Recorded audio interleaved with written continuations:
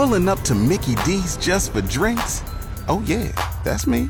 Nothing extra, just perfection and a straw. Coming in hot for the coldest cups on the block. Because there are drinks. Then there are drinks from McDonald's.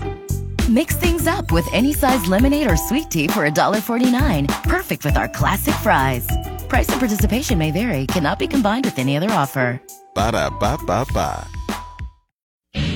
I'm Jeff Moats, KFOR Sports. Early signing period for college football is tomorrow, and Nebraska has been busy with recruiting at the high schools along with the NCAA transfer portal.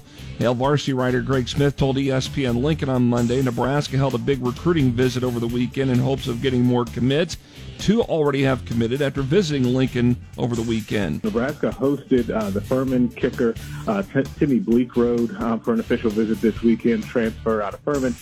He committed over the weekend in pretty short order, as did Kevin Williams Jr., the offensive line transfer out of Northern Colorado, who went to Omaha North. The Huskers are looking to sign anywhere from 13 to 16 players in this recruiting cycle. Other Nebraska football news, senior defensive back JoJo Domann honored Monday, being named a second-team All-American by the Associated Press.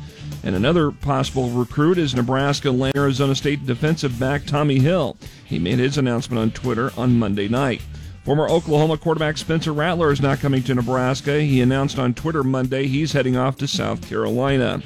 Boys basketball tonight on the radio features Lincoln Southeast hosting Omaha Westside here on KFOR.